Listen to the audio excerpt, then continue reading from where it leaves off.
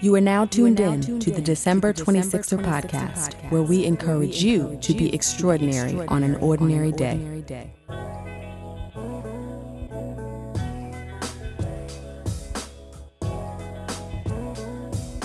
Hey 26er family, welcome to another episode of the December 26er podcast. I am your host, Delisha, and we are back with part 2 of our interview with Phyla Antwine. If you have not heard part 1, I suggest you go back to episode 58 and start there, because Phyla lays all the groundwork for this episode by delving deep into her personal story. This time around, she continues to discuss how she found love despite her personal trauma and how she evolved into being a wife. She also breaks down her path to entrepreneurship as a full-time author, speaker, and coach. And throughout our conversation, Phyla continues to drop the jewels. So without further ado, please enjoy. Phyla Antwine. Yes. Welcome back to the December 26er podcast. Thank you for having me. I've been looking forward to this part 2, I think since before part 1 recording was even over, because you just came with that fire. Like, you were very open, but also weaving in the lessons that you learned all the way, that, you know, all throughout your process along the way on your journey, that you're now imparting into other women, which is a large part of what I want to talk about in this episode. So we talked in the first part of this about your personal journey and a lot of things you experienced, you know, from childhood and how that informed you as a person, who you became as a person into, you know, teenage years and young adulthood. Let's just jump and talk to, who is Phyla from a professional standpoint now?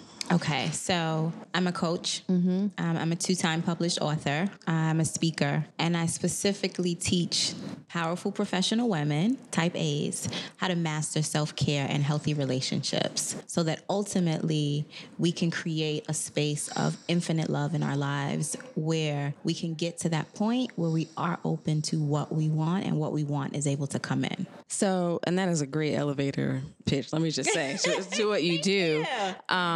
And I think it is so needed. But what I want to talk about is the journey from your experiences and how they've helped you, you know, create this brand, to the point, going from that to like maybe just being a passion of yours, to the point where you said, no, I can monetize this and I can make a profession out of it. Because in the last episode, we touched on your career trajectory. We talked about, at the time, you were working like Macy's by appointment. Yes. So how did you make the transition? What did your career journey look like to get from there, from Macy's to now Phyla the brand as a coach, speaker, author, etc.? So initially growing up, I always knew that I would study law.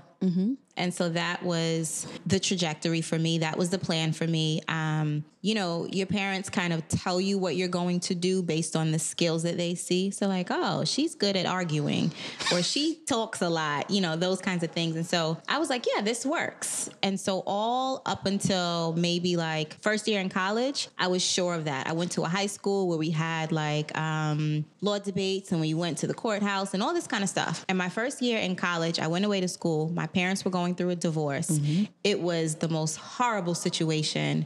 I was flying back and forth. And I think that was the first time that I started to question who I was individually, specifically around who I wanted to be and how I was going to create a space for myself in my own life, if that makes sense. Yes. And so I realized that law wasn't going to be the thing for me. And then, you know, I dropped out of college. So you can't practice law if you are a college dropout. That's kind of important, yes, Right. to get that degree. And I came home and I started working to help my mom because my dad refused to like help out at all. So took on a part of that responsibility and really just had about a year to kind of figure out what I wanted to do. In that time frame, I started working at Macy's, and I was around all of these really like badass, powerful women from all walks of life. And that introduced me to the possibility of unlimited living right? I saw people creating things that I didn't even know existed and like making money at it and living these amazing lives. And there was even one woman who worked there she worked there before me. She came back to visit one day and everybody was so enamored with her. And I'm like, oh, who's that? And they're like, oh, that's, Kathy. She used to work here. She met her husband. He's like a multi-billionaire. And now she stays home and takes care of the kids. Now she's not working at Macy's. Right. And I was like, oh, that can really happen. So being in that space really influenced me heavily. And I had all this like girl power around before it was cool. And then I was in this transitional space. And so I just started thinking about who I was, what I wanted to do, what legacy I wanted to create. And the one thing that kept coming up for me was the support that I had always gotten from the women in my family and how pivotal their support had been in my well-being throughout all of the trauma and all of the experiences. And at some point I realized I wanted other women to be able to feel that too. I didn't know how, but I wanted to contribute to creating that type of legacy for women. And then ultimately, there are things that you're always good at naturally that sometimes you run from. Absolutely. That sometimes you run from. And so just giving myself the space to be honest about who I am, what I'm good at, what I really want to do, opened up a lane. And then I started reaching out to the women in my network, like, hey, I'm interested in speaking, or this is what I'm doing now. I'm writing this book, etc. And so we fast forward a few years into my marriage. I was working, good job, good benefits, good salary, etc. But I was miserable. Right. We all know that story. Like panic attacks before going to work. And we're in New York, so we take the subway. I had to stop taking the subway to work because the smells, the noise, everything. And I've always been a very sensitive person, right? Very empathic in so many ways. And because I was in a space where I wasn't emotionally happy, all of those things, it was almost like nails on a chalkboard to me. So I started driving into work, and nobody drives to work here. I was about to say, like, where in New York were you driving to work? Who's doing that? Paying for parking every day. Right. Okay. So just for the benefit of our listeners who don't live here. Okay. Let's help them understand what that means. Where was your job located? We were actually in Long Island City. Okay. Which is in Queens, but it's like a little better than like having to drive to work in Manhattan. Teeny bit. It's like 2 steps from Manhattan, and it's super industrial. And all of the big brands and companies were moving to Long Island City, but there still was no parking. It was like you would have to find a lot to park in, have a pair of comfortable shoes to walk to work in. It was at least 3-4 city blocks, and that's really like probably 10 regular blocks. Exactly. Yeah. Every morning, crowds of people, tons of traffic, everything. But I just could not. I needed some peace. I could not do the subway anymore. And it's not cheap to park anywhere in New York. Let's just make that clear. I know people who pay $500 a month to have a parking space near their office. So, and let's be clear. Long Island City is still like on the rise. So this wasn't even like a covered parking lot. You were at one of the janky joints? Yes, because it was the only thing available. And I was just like, I'm not going to do the train because I need some peace before I get there. And then I would like literally have crying fits in the car while driving. That bad? That bad. So how long were you in that position?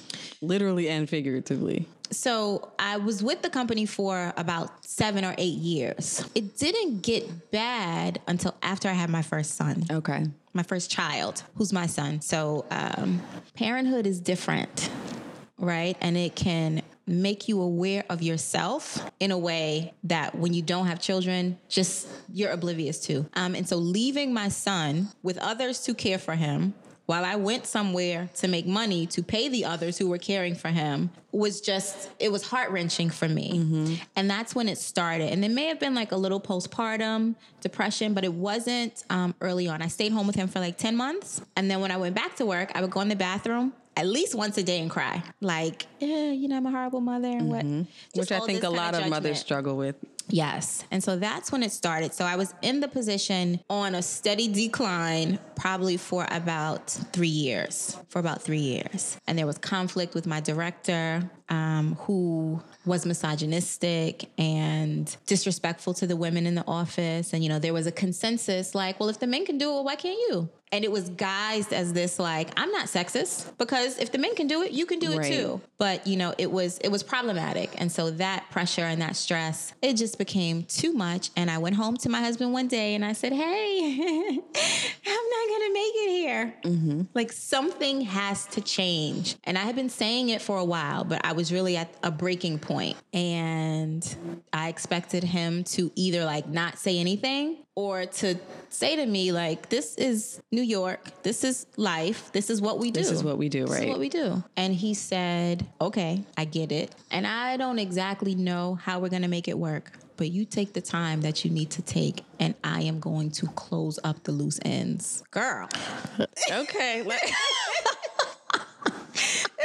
I felt that in a deep place. So he said, I am going to close up the loose ends. So when you decided, I can't do this anymore, there was no, like, your life wasn't financially set up that you could live off one income at that point. Ma'am. We were barely living off 2 incomes. Wow. Yeah, like you're doing everything that you need to do, but there was no nest egg. There was no cushion for like everyday life. You know what I mean? We were gonna have to pull from savings in order to keep ourselves afloat. And so when he said that to me, because I had no expectation, it was just me being emotional and dramatic in the moment. Like, I'm being impacted, of course, but I've always been a little bit of a drama queen. So there was no expectation of him actually receiving what was underneath that. And so when he said that to me, it stopped me in my tracks also. And how long had you guys been married at this point? So that was in 2011. So we had been married for a year and a half, or a year and a couple months, but we had been together for like 8 years. Okay. So you had some time in, not as a married couple, but you had built a solid foundation. But interestingly, oftentimes what causes a tipping point in relationships, not for the better, is the money piece. Listen. Right? Financial expectations change. You're now this man's wife. So, he is head of household, but I think sometimes there's that tension when the woman's like, oh, I want to stay home now. And that's not what the arrangement was. And if the money's not there for that. So do you think that, so you had no expectation that he would say, okay, you can go, like you can leave. Like, he called my bluff.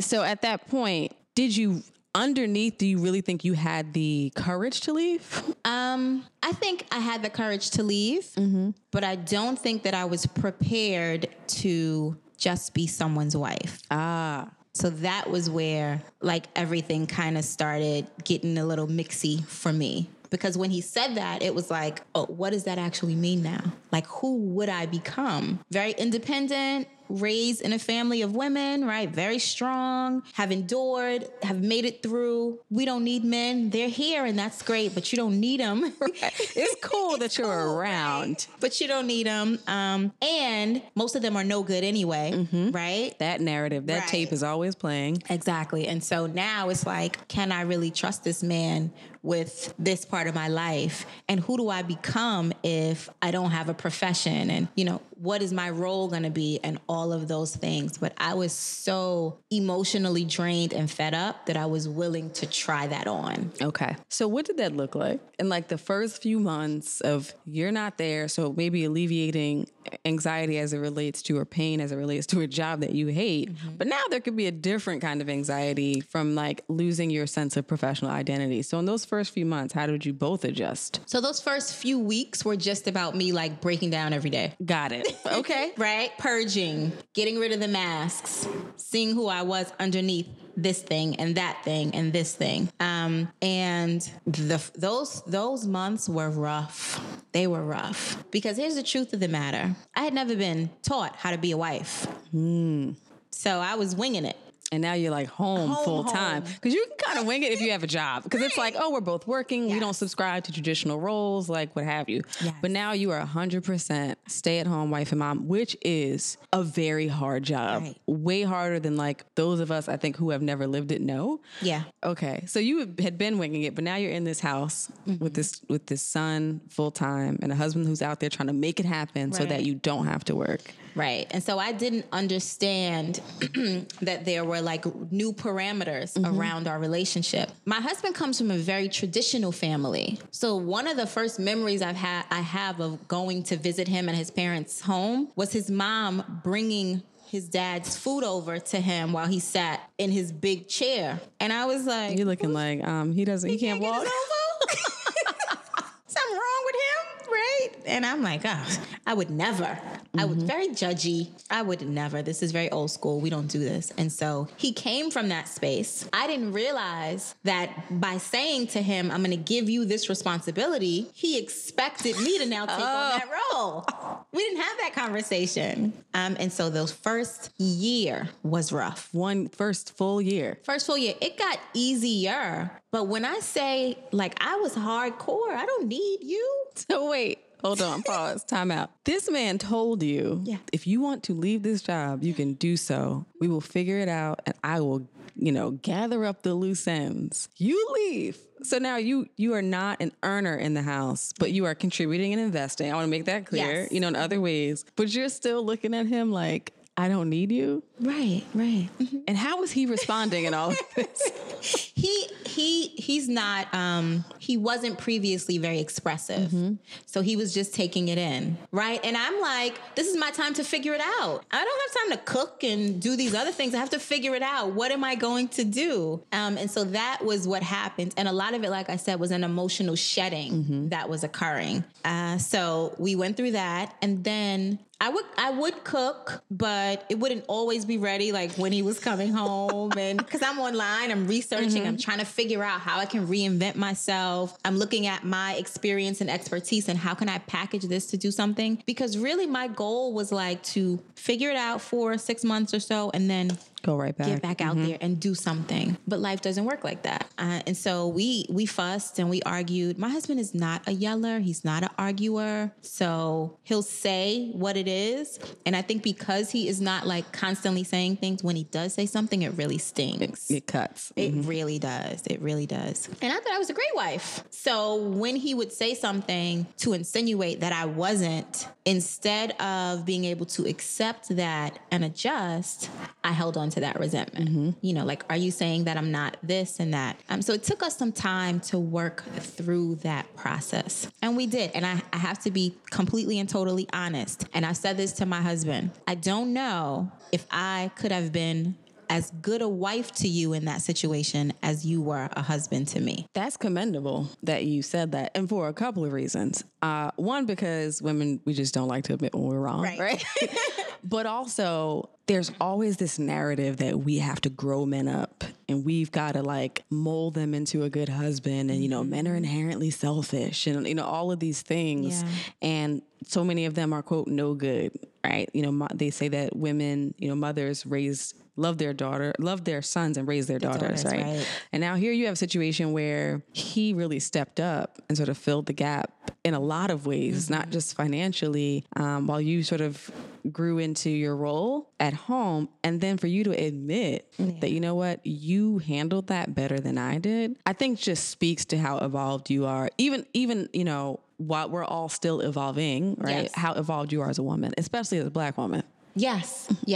That was intentional, right? That came from conscious growth. And it came from me taking a look at who I was and where I came from and the legacy of all of these amazing, strong, powerful Black women that I have come from, but taking a look at their cracks and recognizing that I had those cracks as well and seeing what the trajectory of my relationship and my life could be and could become. And again, it just went back to me wanting to be a stand for other women by being a stand for myself. Yes. Right. And my husband taught me how to be a wife. My husband taught me how to be a wife. Yeah. That is deep. It is. It is. Like I would cook, clean up the house. My mom, I think I mentioned in the part 1 that she comes from a family of 11. Yes. And there were 8 women, and all they do is clean. You can eat off of floors and bathrooms and everything. So for me, I'm here. I'm faithful. I'm loyal to us. I take care of the children. And I keep the house clean. Mm-hmm. That is the perfect wife. But I wasn't looking at the areas where we were disconnected, you know, and that was powerful for me to recognize that. So you have this recognition in your own personal relationship. Around the same time, you're reinventing yourself. So how did those worlds sort of merge, and how did you build your brand, you know, after that first year to what it is today? So I came to the conclusion that I did not want to work for someone else. I wanted to become self-employed, and I wanted to take on the beast of entrepreneurship. I formed a company with 2 of my very best girlfriends, and I was like creative director, and it was fashion-based because that was what I knew. And one of my very best girlfriends, her name is Ebony. In one of our conversations when this thing was like on the demise, like, yeah, this is not going to work, we had a conversation, and she's like, what do you really want to do? What do you want to do? And I'm like, I don't know. Maybe I should have another baby. Okay.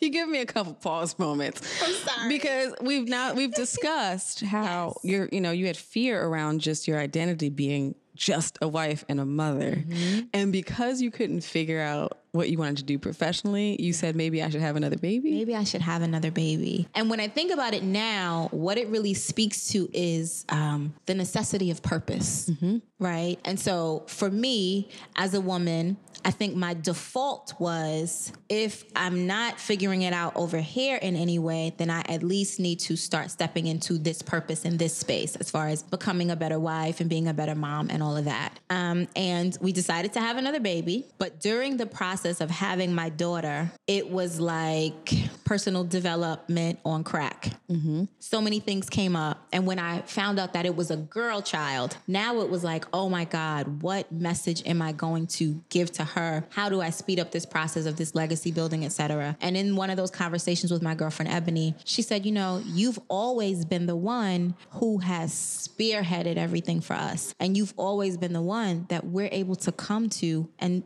get sane information, sane advice. And I found it interesting that I didn't have a network to go to of other women who were able to give me that kind of advice. And I was like, oh, maybe I should work on honing this skill that I have and creating that space. And I started there, and I said, I'm going to write a book about my story.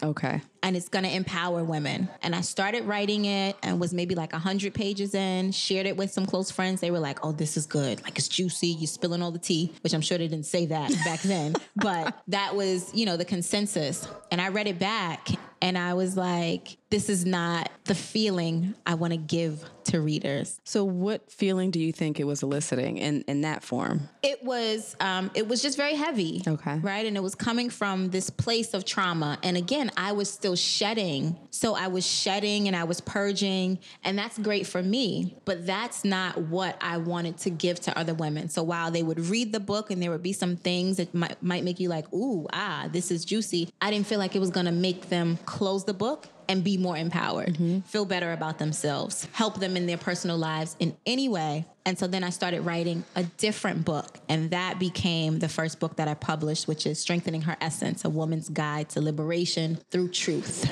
because I was going through this phase of becoming a new me and being honest and open with myself about what all of that meant. So let's delve. I want to do 2 things. I want to delve into creatively what the book was about. Okay. And then also how you leverage that book to grow your business as well. So let's start with liberation through truth. What does that mean? So it's really just about operating in your authenticity. And I think we hear that word a lot.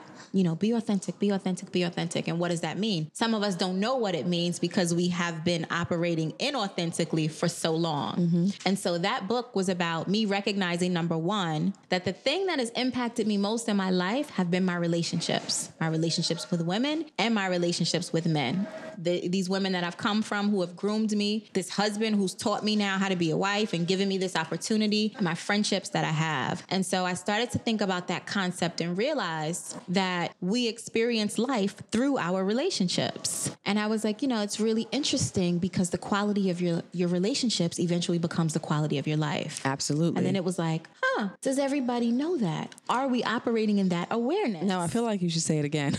Yes. The quality of your relationships will eventually become the quality of your life. Start passing the offering plate. Right? Where's DeMarcus? Because Violet's starting with these quotables. Okay, That's continue. Right? Yes. And so I was like, had I not had these types of relationships with women, maybe I would be in a very different place based on what I've experienced. Had I not had this relationship with my husband, I wouldn't even be in this space now to be rediscovering myself. But I didn't have these relationships with my best friends, all of that. And so I started really writing about the connection between wellness, overall lifestyle, and relationships. Okay. And that's how it started. And it was really about who would I be without these relationships? And then who am I underneath all of this stuff? Mm-hmm. And so in the first chapter, I really started talking about the different characters that we play. And that came about from another conversation with a girlfriend who she was like, I think this is great. She's like, it would be great if you could create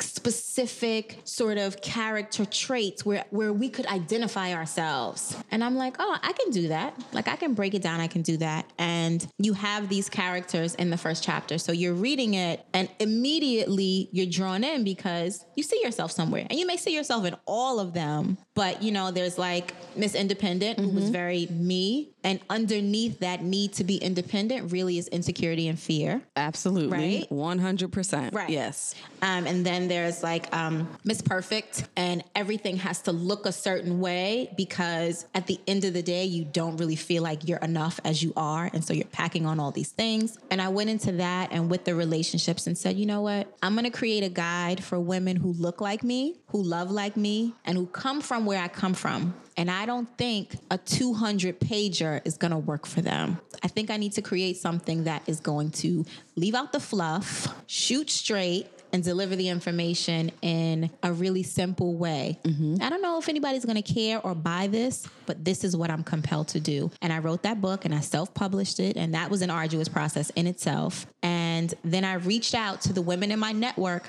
who had access to schools, access to organizations. This is the book. This is the platform I'm building. If you have any room anywhere for me to come in, just let me know. No fee, no nothing. I traveled around the city. I spoke for free for a year. A whole year? An entire year. And there may have been one or two paid things in the space, but for the span of the year, it was just about building the relationships. And that's what I did. And that's what created the initial platform for my brand. So because I just want to add all this time up and take it back to your hubby as well. Yes. So from the time you left and adding that time with the first year where you're trying to figure it out and then the fashion-based business and that didn't quite work to now writing the book and speaking, for a year primarily for free. How much time was that in total? Let's say, so it was about 2 years. 2 years. Okay. Yes. And all that time, he's still, quote, gathering up the loose ends. He is. And, I went through savings for what I needed to do. I couldn't say can you give me the money to publish my book your and book? Do all this too. So I paid for my things, but he covered the mortgage. He covered the maintenance. We were in a co-op at the time. The mortgage, the maintenance, the lights, the gas, all that kind of stuff. Maybe I bought the food and little incidentals and took care of my stuff. And our son was in private school at the time as well. And he maintained private school tuition throughout that process. So what were you going through internally? Because there is a subset of women whose fathers were present and amazing, who, that started like that for you and things changed, but they had that experience growing up. So they'll hear this and say, that's what men are supposed to do. To them, that's not going to be anything out of the ordinary, and they're able to receive that. But there are a lot of other women who are very independent, grew up under the tutelage of very independent women, and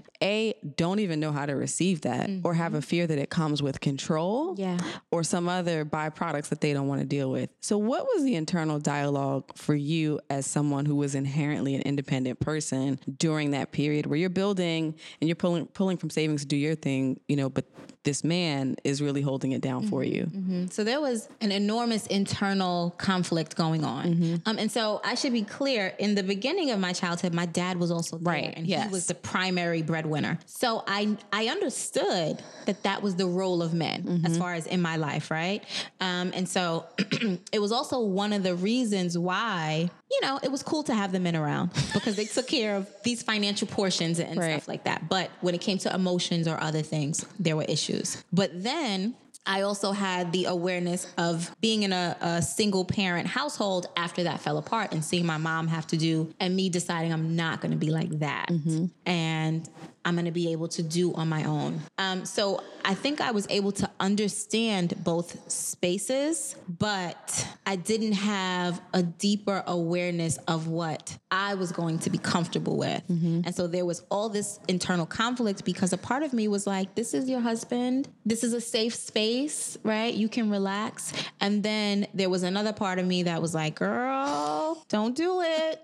Don't do it. Because as soon as he's going to try to control you and he's going to try to tell you, and, you know, Christmas, I remember his dad said to his mom, like all these things were coming up. And I was just like, oh, so there was an extreme amount of conflict going on. And that's why there was so much conflict in the relationship. I was fighting myself, right? But deflecting through him. And so I was upset and resentful of the fact that he was in a position that made me feel subordinate to him. That is deep. The fact that you can verbalize that. Now, Now, but resenting someone for doing this amazing thing, giving you the time and space to figure it out and like dealing with whatever emotional, combative things were going on there.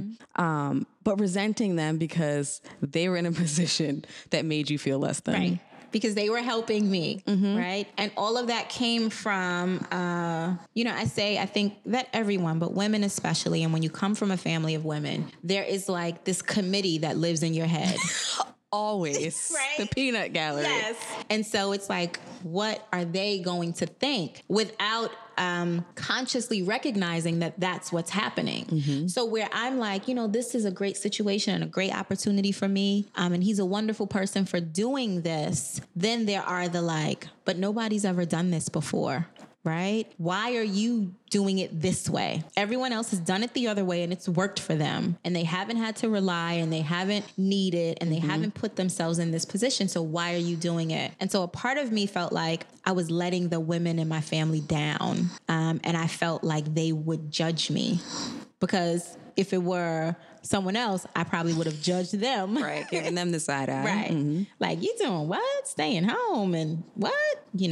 And I wasn't, I didn't know at that time really what it took to stay at home and like keep it together. So there was all of this mess going on internally. And then I was almost like emotionally vomiting on the situation because I didn't know how to manage my emotions. But what's so interesting is that you're having trouble managing your own emotions, but you're out speaking and talking to women about being liberated through the truth. Was before. Okay. That was so you worked some of that out. Definitely. Okay. And then, so you have the book. Now, I'm sure you're feeling more comfortable, but not necessarily, because I think that's a process, right? Not necessarily 100% settled in that. Where was the tipping point? And when I say tipping point, I mean, when you got to the point where you were like, okay, I can make this work from a business perspective and we can make this work as a couple after that first year of speaking primarily for free. So after that, like first year of building relationships and things starting to pick up, right? My son came home and had a conversation with friends at work. Friends at school. And the kids, I guess, were talking about what their parents did. And he's like, oh, my mom wrote a book. And there was this sense of pride that he had around that. And I remember that was one aspect of it. Then I remember dropping my son off at school. So a lot of it was around parenthood. Like I said, parenthood makes you see things differently, see yourself differently. And so I would go to drop him off and I would remember the feeling I had when I was working, and it was like very frazzled and there was so much anxiety and so much stress. He has to get there on time and then I have to get there on time and then I'm leaving him. And so there were days where I would take him to school and I was able to chat with the teachers. I was able to check in. If something happened and he forgot got lunch. I was able to bring it. And in the space of that, my husband started a business also, like on the side. Okay.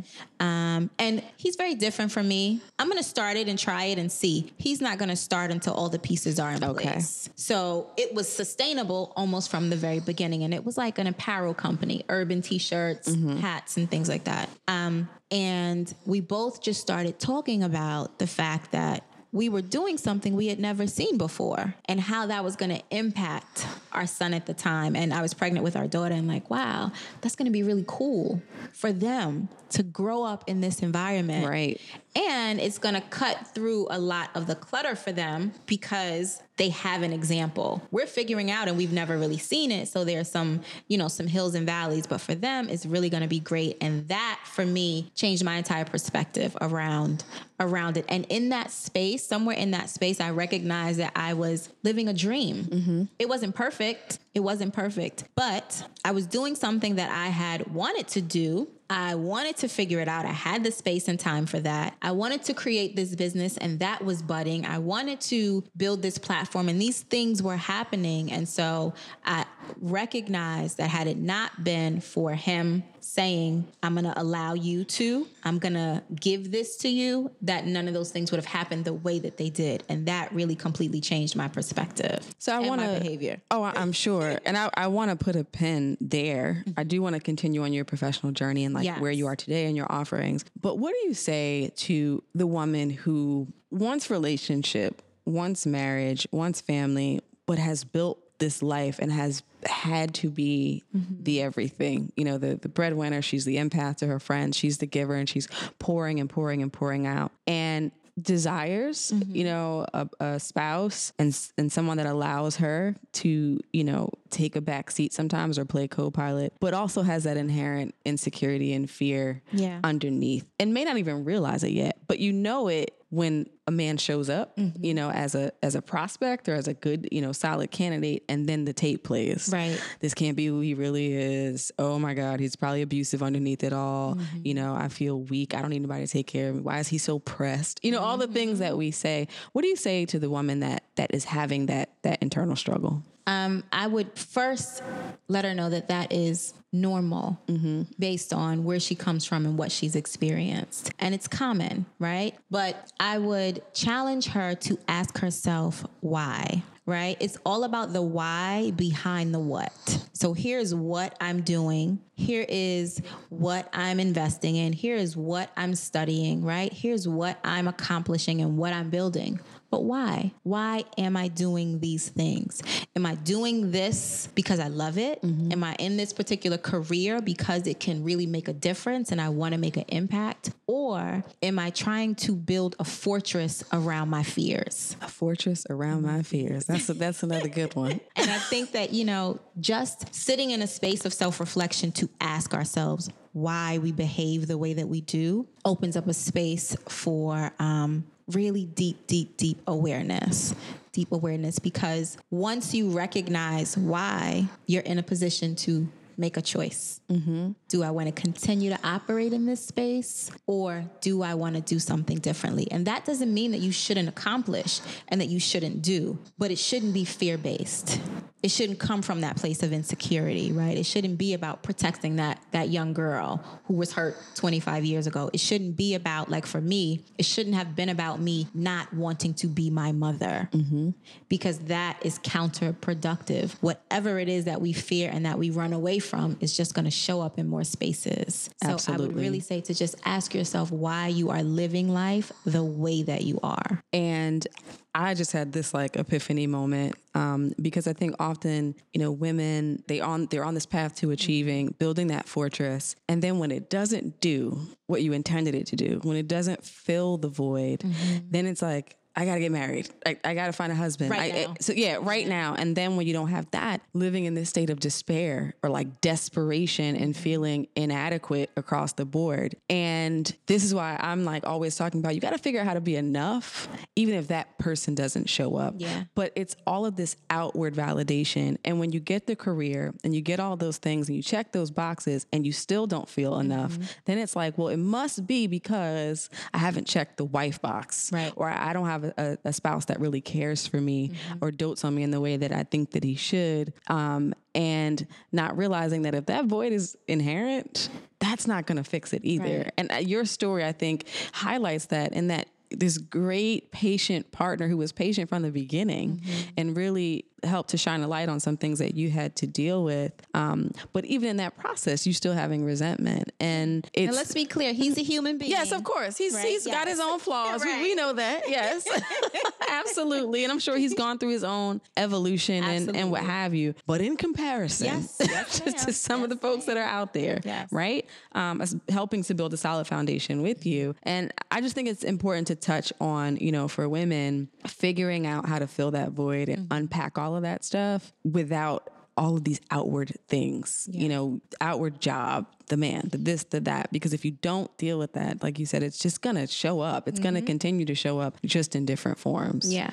Yeah. And it's going to mutate and get bigger and expand. And it's so interesting because the women that I work with are primarily professional women, like very powerful professional women who are willing to work hard at what they want. Yes. But when it comes to relationships, there's not the same level of intent in building it, right? Sometimes because we feel like if we create and build all these other valuable things, that relationship aspect will become less valuable to us. And that yearning will go away. Yes. Right? And then other times it's because, like you said earlier, just that fear of doing it. And so here's something that I found really interesting. I had a conversation with a colleague or someone I know professionally who is not a Black woman. And we were talking about how educated Black women are and how Black women are starting businesses. And she was speaking from the perspective of like, I admire you guys for being able to do all these things and like being able to do it on your own. And I'm like, oh, well,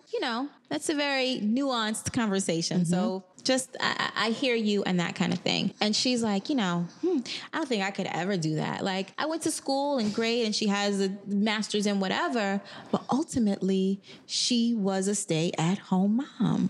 Wow. And that conversation, and I've had multiple conversations that are similar, and those conversations really opened my eyes to something. And, some women may or may not agree with me, but from my personal and professional experience, and at this point, I've worked with hundreds of women, right? We often have a deep desire to be naturally feminine.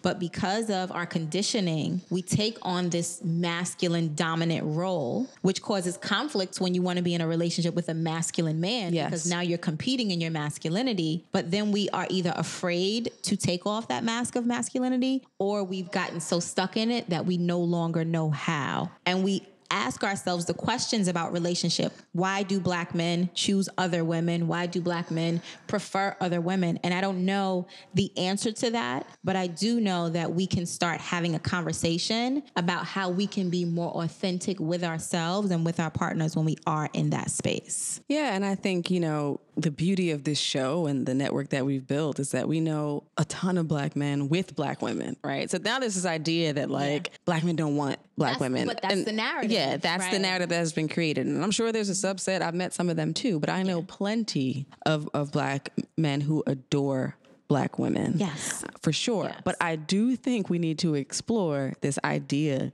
of femininity. Right. And the ability to separate, in a sense, who you have to be out in the world and who you may need to be in your relationship, especially because I think we want strong men. We want men who will be able to be like head of household and masculine provider and stand alongside us or what have you. This is something, in the complete transparency that I've had to explore, as someone who's very driven and very ambitious and, has a stressful career and has, grew up in a single parent home and same thing, just strong women who for one reason or another, life happened and they had to step up. So it's, I'm not saying that it's easy to make that switch, and I'm sure you aren't either. Where it's like, okay, now I'm just going to turn that off and be this feminine, soft being. And I think it's twofold: getting comfortable, doing it, and getting rid of this concern that you're going to come off as weak, because femininity and weakness are not one and the same. Not at all. And I feel like they've been conflated into that. Like if you're feminine, then you're helpless. Absolutely. And that's not the case. Absolutely. I totally agree. And I bring that up, and I think it's so important because when we are not operating authentically, right, we are repelling those potential perfect partners from us. Mm-hmm. So the people that you're drawing into your life and drawing into your space are really going to fit into the negative narrative that you've created for yourself. Absolutely. So it's not until you're able to take off all those masks and take off the burdens that you're carrying where you can even make room for those potential people who could be a good fit to even come in here. And yes, there will still be conflict with those people because you're working through your process. Right. And I think it's important to seek professional help, right? To get a mentor, get a coach, see a therapist, read some books, but you have to step outside of yourself sometimes. And so that you're not only hearing your internal voices. And I think too, it's important. I mean, I'm not the expert here, but I think it's important as well. A woman yes. And you've lived, right? Like to not feel like you need a placeholder while you're doing all that. Cause I've seen that too, where women know they need to do the work, but they're afraid to sit alone in that. Yes. So they have this person that's not loving them the way that they need to be loved. They're fitting the narrative that they've been spewing off about how men don't do X, Y, and Z, right. Doesn't know how to step up and be a man. I'm carrying everything. I've got to be the emotionally mature one. I'm also providing stability to us, but they're afraid to let that go. Yes. And do the unpacking and do the work to be ready to receive without somebody else who's not right for them standing alongside them. Right. Where do you think that fear of being alone comes from? I think it comes from a few places, right? Human beings need contact with other human beings. So that's first and foremost. But when there are underlying unresolved issues, if no one else is here, it's just me and my mess. It's just me and my thoughts, right? It's just me and my baggage. And so I either have to decide I'm going to clean some of this out, I'm going to go through this, or I'm going to get a placeholder. I'm going to have something just fill this spot for now. I'm going to have something to distract me, because it's not just about acknowledging what happened to you or acknowledging what you experienced or acknowledging whatever has occurred. When you're moving through this space of healing, you have to relive those experiences. And if it was painful the first time, I don't want to deal with it again. And what I have personally seen happen with some women is that they don't make it past a certain point in the healing process, and they get stuck in those traumatic experiences again. So I think a lot of the fear comes from feeling the pain and the hurt again, because that is going to make you feel weak. It's going to make you feel like you failed in some way. It's going to make you feel like you're back in that space, right? For me personally, there are things that trigger emotions that go back to my experiences. And so I am really big on advocating for myself. So if I feel like someone is trying to take advantage of me, right, or someone's trying to play me, they're like, girl from Queens starts to come out, and I have to check her. Even in situations where that is maybe happening, I still have the tools to advocate for myself. And so I think that that's similarly how other women feel. I wasn't able to do for myself then, so I never want to feel that exposed. I never want to feel that weak. I never want to feel that vulnerable. But vulnerability is part of the growth process. 100%. Right. And once we become more comfortable with that, I think that we will be more comfortable being in those spaces where our past is replaying, but we'll be able to deal with them from the present moment. So not like moving back in that emotional space, but being able to see it and then alter it from where we are now and who we are now. But that's hard work. Yes. And so it's easier to just fill the void with a body, with a person, even if that person is not ideal, right? And it makes us feel good to be right,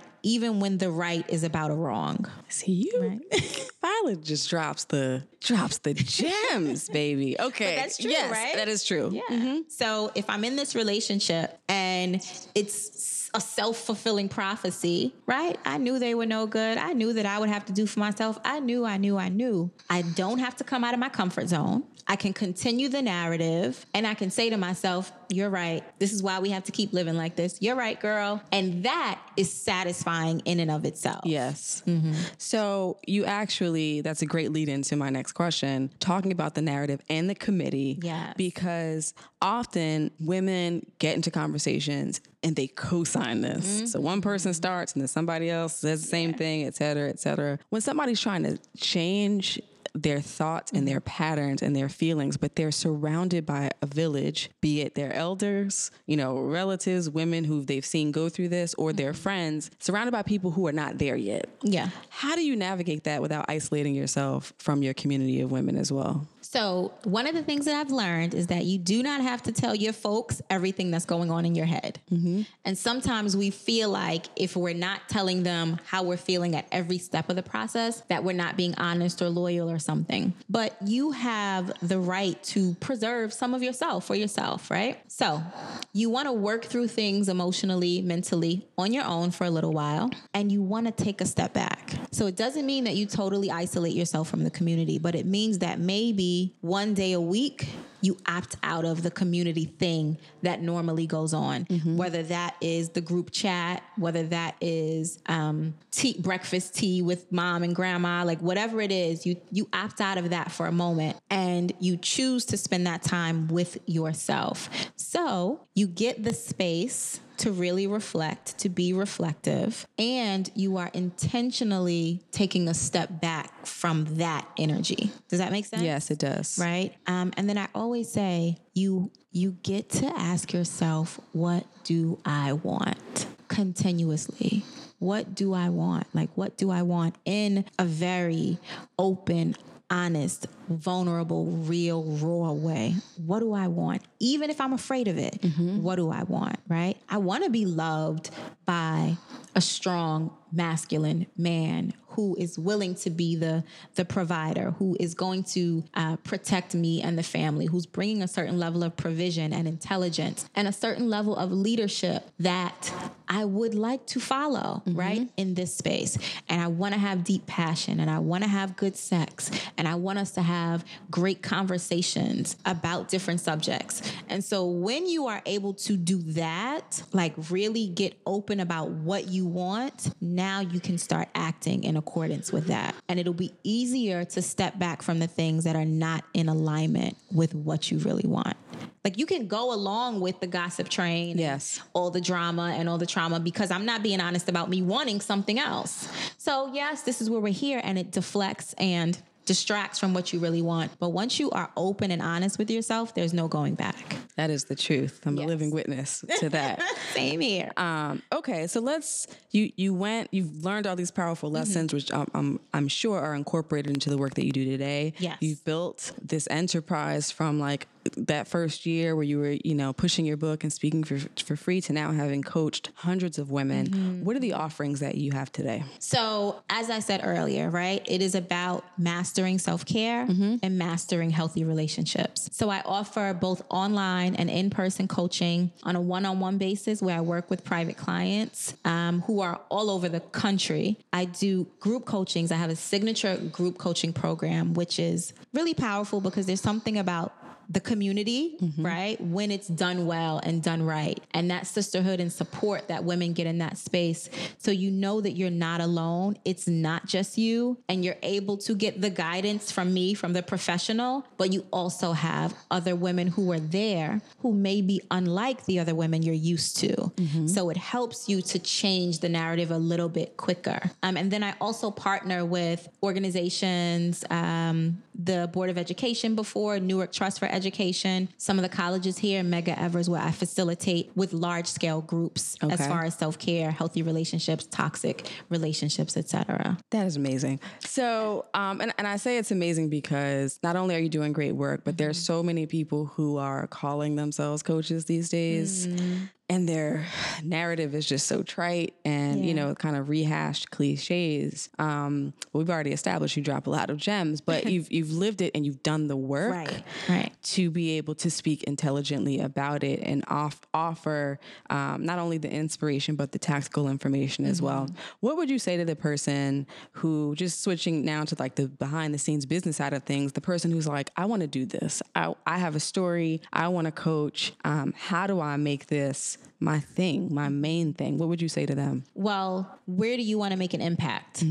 First of all, right? Because of course we all want the income, and people start to do things because you think it will make you money. Yes. But two things: your reputation precedes revenue. So it's going to be a process of building a reputation and building a brand and building social proof and all of those things. So you want to be prepared for the journey, right? You want to have a realistic idea of what that is going to look like. And then if you want to run a business, you need to have some business information. You can hire a business coach or a business mentor or take a business course. But I think that it's important that you prepare yourself for what happens behind the scenes, because potentially the thing that you want to do is something you are either already good at or you're excited about learning how to do it. So start with learning some of the things that you're not good at. Right? So that when you get to a point in the space where you're doing the thing that you're good at, but you're having issues with the technical stuff or the money is not coming in, that you don't just give up on that whole thing. So I would say you want to be holistic in your approach, right? It is a business. Yes. It is a business. And so learn what you need to learn on the back end as far as creating a business. I think that many people start doing business, right? But they're not really in business. Yes. And it's important for you to be in business and have the paperwork in place and have the your company formed appropriately and those things, so that that doesn't come back to bite you later on. That's good. Start there. That's very good. So where can people find you online who may just want to hear more nuggets or work with you possibly? Where can they find you? So, of course, on my website, philaantwine.com, and that's Phila, F-I-L-A, Antwine, ANTWINE.com. But also, even more than websites now, I think it's all about social proof. So I am across all social platforms, Twitter, Instagram, and Facebook at She Is Phila. I started to film IGTV on Instagram. Yes. It's like a competitor to YouTube or that kind of thing. So I have videos, I have all sorts of free content. Interestingly enough, with this conversation, I am doing a free webinar series now where I'm talking about how I went from heartbreak to husband in 7 days. So it's my story in the space of me dealing with certain things, literally meeting my husband 7 days from the day I decided I deserved something better and believed it, and then how all of this came to be and came about. So yes, philaantwine.com and at She Is Phila on all social platforms. Well, you did it again. You did it again in part two. You brought the heat. Thank you for coming back. I love you. I love you. I love you. Thank you for having me. This has been amazing. And you're speaking to topics and subject matters that are close to my heart. And part of the reason why we do this show, because we want people to be extraordinary in every area. And that includes my sisters, feeling that they are enough and that they can thrive in life, in their work, and in love as well. And your story has been an inspiration to me, as well as being educational. And I just thank you so much. I appreciate you so much. Thank you so much. Thanks for being so open. Absolutely. So for those of you who are listening, make sure you check out Phila's work. She is Phila. She said it. Go check her out. Follow her. She's dropping gems just like she did on these 2 episodes. Check out her website, and especially if you're looking to go deeper into the coaching world, I've looked them up. She's got some great offerings. And as always, remember to like, share, comment, subscribe, all that great stuff with this podcast. And do not forget to be extraordinary on an ordinary day. Take care.